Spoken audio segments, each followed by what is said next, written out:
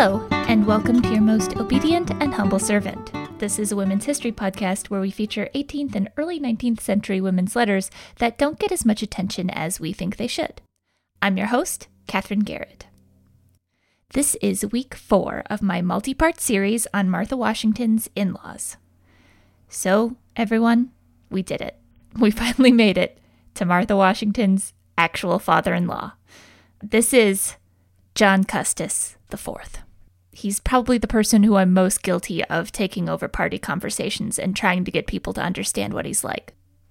John Custis IV is pretty well known in colonial Williamsburg, in Williamsburg, Virginia. He was an incredibly wealthy man with a lot of property, but he's probably most well known for his tombstone. You can actually still see his tombstone. It's hard to read.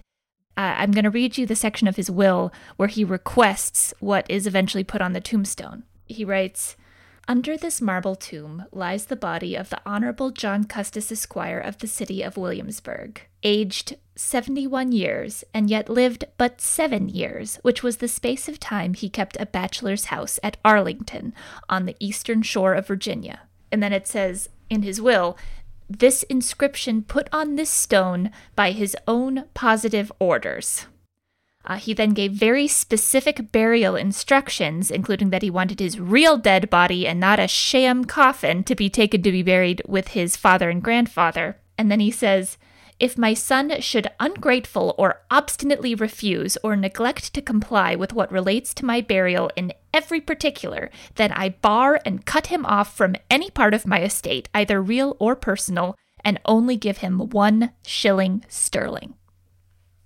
It's just good that, in his will, he calls his son ungrateful and obstinate. So he's pretty much saying that even though he died at 71, and in his will he just puts a blank, but we know he died at 71, he was only truly alive for the 8 years before he got married, when he lived as a single man, as a bachelor. So it is an insult to his wife to be put on his actual tombstone for everyone to see forever. And it's also insulting to both of his children. So he's basically forcing his son to pay money to inscribe an insult to himself on a tombstone. Otherwise, he's only going to get 1 shilling. That tells you quite a bit about John Custis. He was very wealthy. He was eccentric. He was just famously stingy with this huge amount of wealth that he did have, and also loved gardening. So we're going to get into a little bit of all of that. So who was John Custis? He was born in 1678 in Northampton County, Virginia. And he's the 4th John Custis. His family's been in Virginia for a long time. He also was educated to England, like William Byrd and Daniel Park, but unlike William Byrd and Daniel Park, it doesn't seem like he really tried to stick around. He studied the tobacco trade. He didn't dally in all this other stuff, politics or poetry or whatever. He studied the tobacco trade, and then he came back to Virginia to grow tobacco. After his father died, he inherited about 550 acres of land in Northampton County, and a 3-story brick house that had belonged to his grandfather that was called Arlington. You may recognize the name Arlington. It's not the exact same house as the house that Robert E. Lee eventually lived in. What happened was Robert E. Lee, when he got married, he married Martha Washington's great-granddaughter, Mary, who was the daughter of George Washington Parke Custis, who had named his Custis estate family home Arlington after this former property. I just love history. So now Arlington carries all this meaning, but it goes back to cranky old John Custis living in a 3-story brick house on the eastern shore of Virginia as a bachelor. He inherits 550 acres of property. He ends up acquiring 3,250 more acres.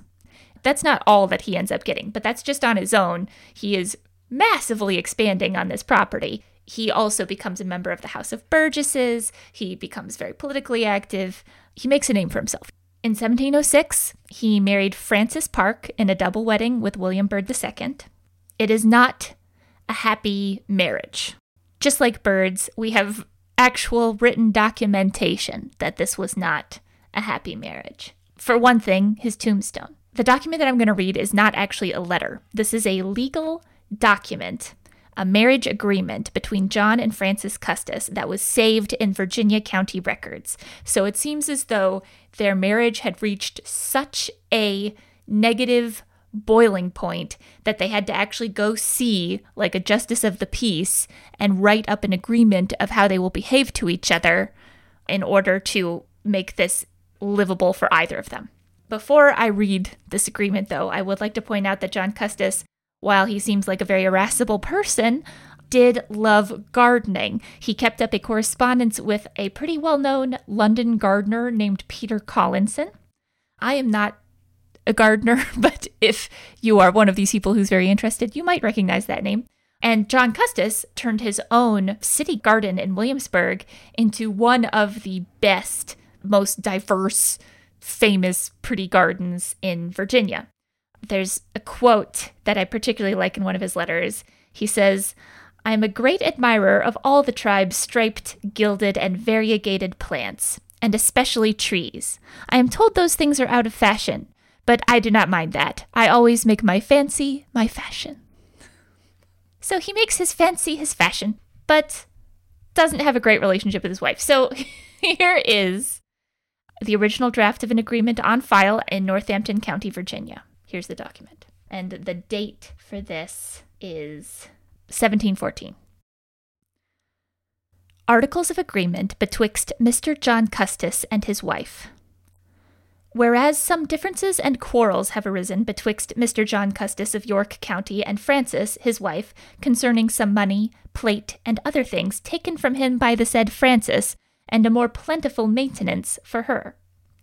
Now to the end and all animosities and unkindness may cease, and a perfect love and friendship may be renewed betwixt them, they have mutually agreed upon the following articles this blank day of June, Anno Domini 1714.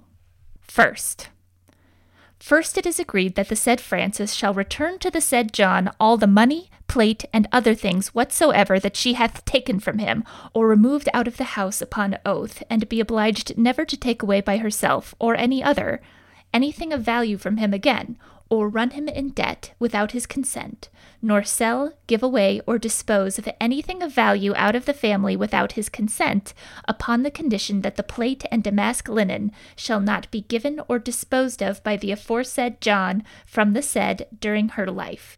And the said John doth covent, said plate and linen to be delivered by the said Frances to the said John shall be given to the children of the said John by the said Frances immediately after her decease. Second, that Frances shall henceforth forbear to call him, the said John, any vile names, or give him any ill language, neither shall he give her any, but to live lovingly together, and to behave themselves to each other as a good husband and good wife ought to do. And that she shall not intermeddle with his affairs, but that all business belonging to the husband's management shall be solely transacted by him.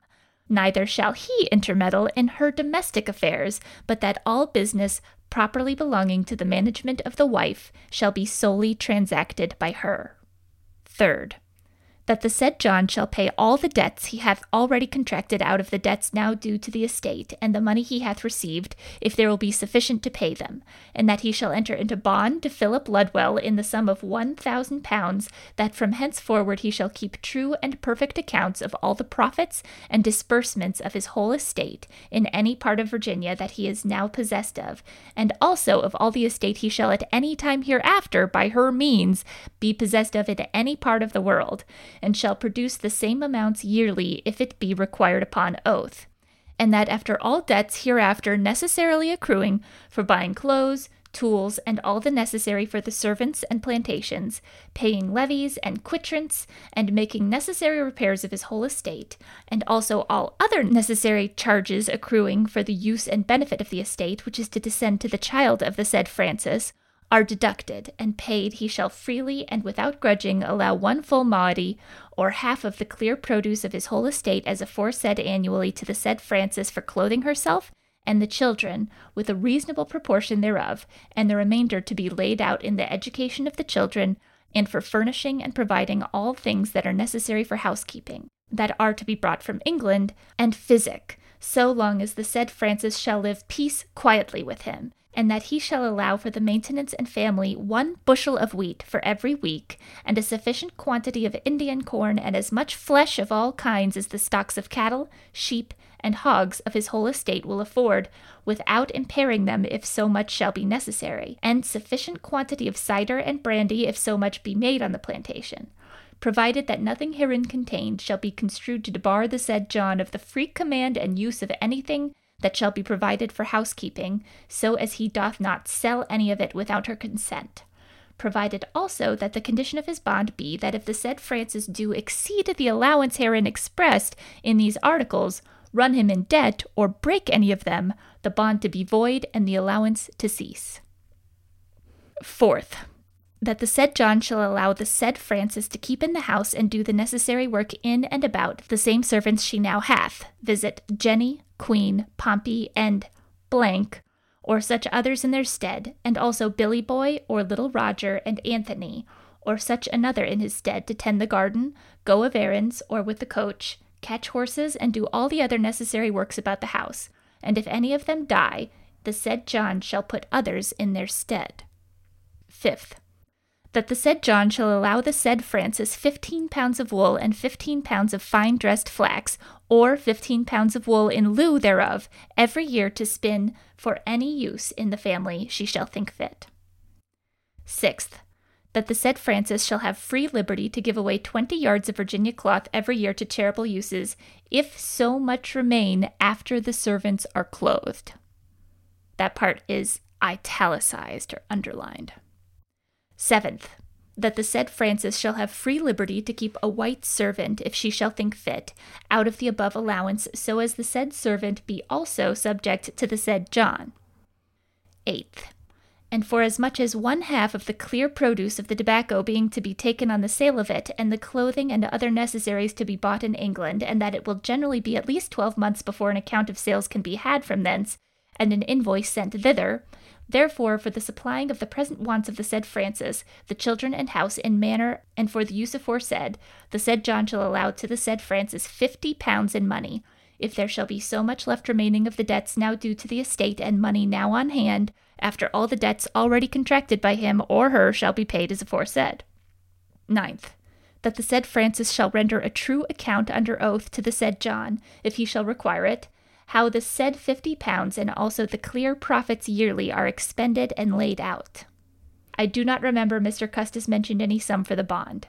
Mrs. Custis named 1,000 pounds, but I do not know what he said to it. Okay, so again, we've got a little bit of that 18th century language in there, but you kind of get the gist. I mean, this is like, once again, in a time period where divorce was quite difficult. This is a type of legal agreement that would prevent marital distress. The part where they do talk about that neither of them can call each other any vile names is the part that's probably most often quoted. You can just see this couple just bickering at each other, right? And it's documented in a legal document that they were calling each other vile names.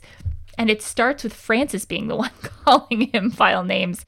What appears to have started this fight is that Francis has stolen all of the silver plate and is insisting that it go to her children and that her husband can't sell it or give it away. And the arrangement is, okay, you give the plate silver back, because plate silver is money back then. It is both a family heirloom, something that you could use, but it's also money. Like, it's that is silver. That is like wealth and property that you would want to pass on to your children. And so Frances is trying to make sure that this is something that she can keep control of and pass on to her kids.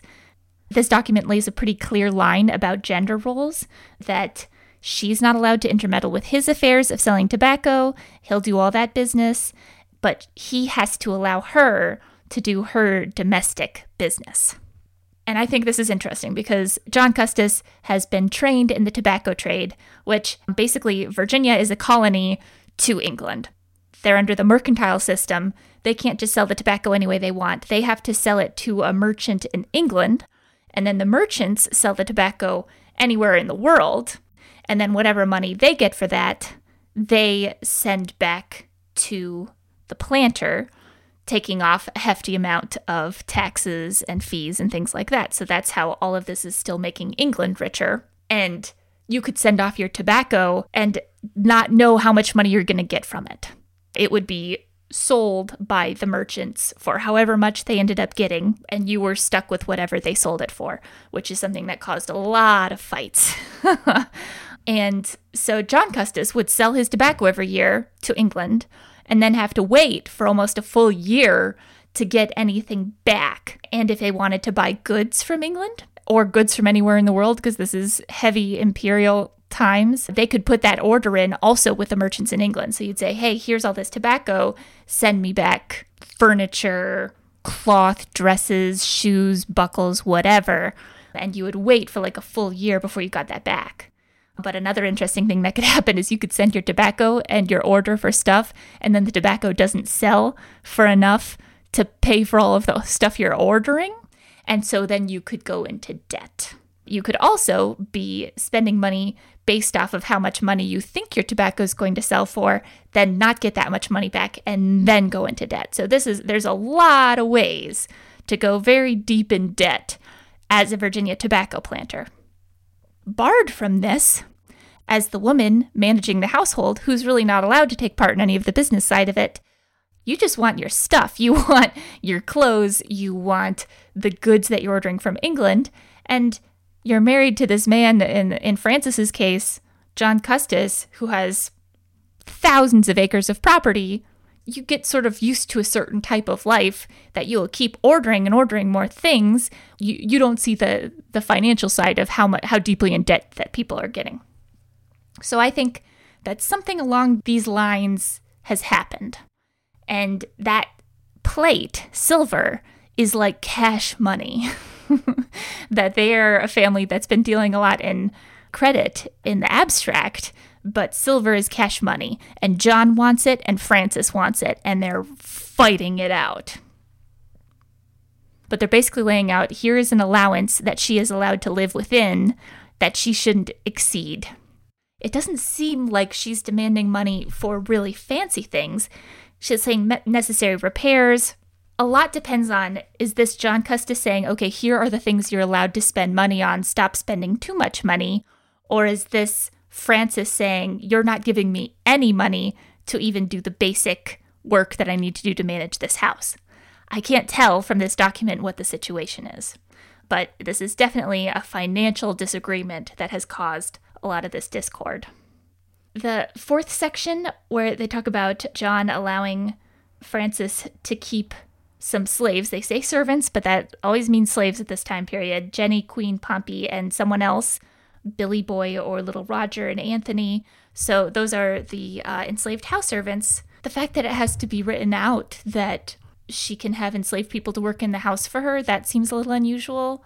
Maybe John had not been permitting her to have a staff inside the house, which would technically be the white woman is sort of in charge of the enslaved staff who work in the house. That's well within her realm, which allows a white slaveholder to do a lot of damage to the people over whom she has complete control.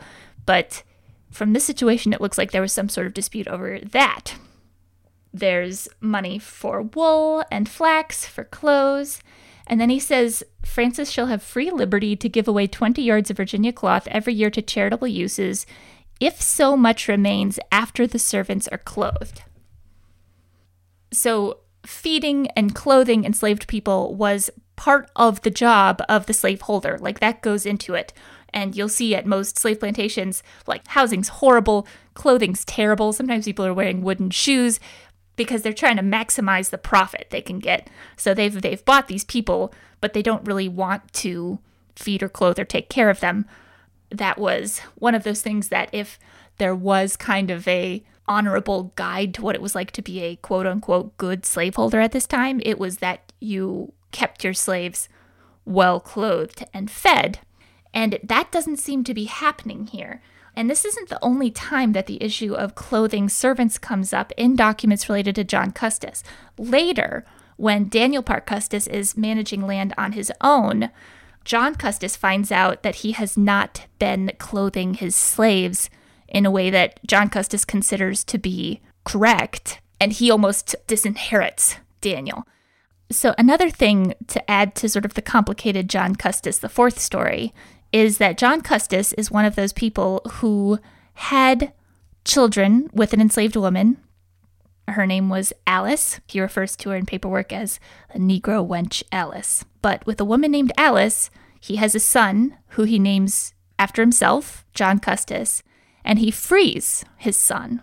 And he actually leaves his son property, this mixed race son, which was not unheard of. It was not common, but at this time period, early-ish, mid-1700s, it wasn't completely unheard of at all.